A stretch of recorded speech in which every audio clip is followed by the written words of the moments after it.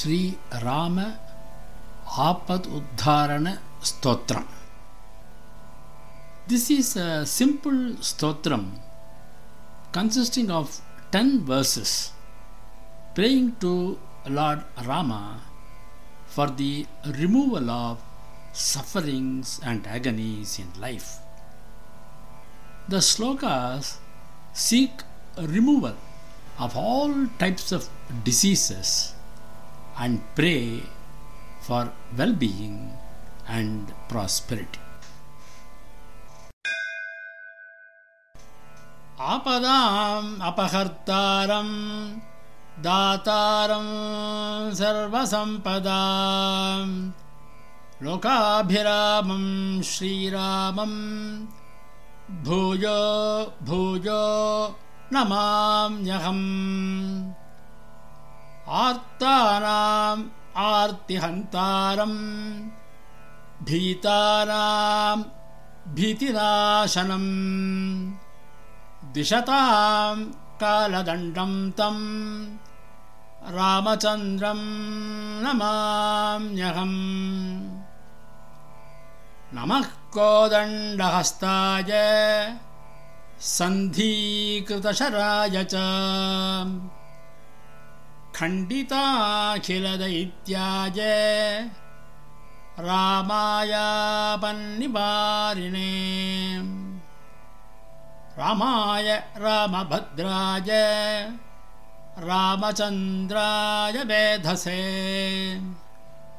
Raghunathaya Nathaya Sitaya Pataye Namah Agratah Prashtataschaiva Pashvatascha Mahabalu Akarnapurna Dhanmano Rakshetam Rama Lakshmano Sannaddah Kavachi Khangi Chapabane Dharojumam Gachan Namagrato Nityam Rama Patu Salakshmana Achyutananda Govinda Namocharana bheshajat Nashyanti sakala rogaha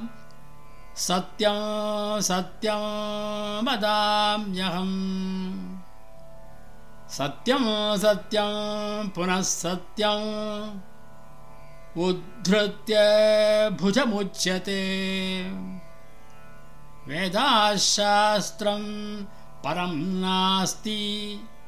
Na devam keshavat param Sharire jarjari bhute Vyadhikraste kalevare Aushadham jannavitojam Vaidyo narayano harihi Alodya sarvasastrani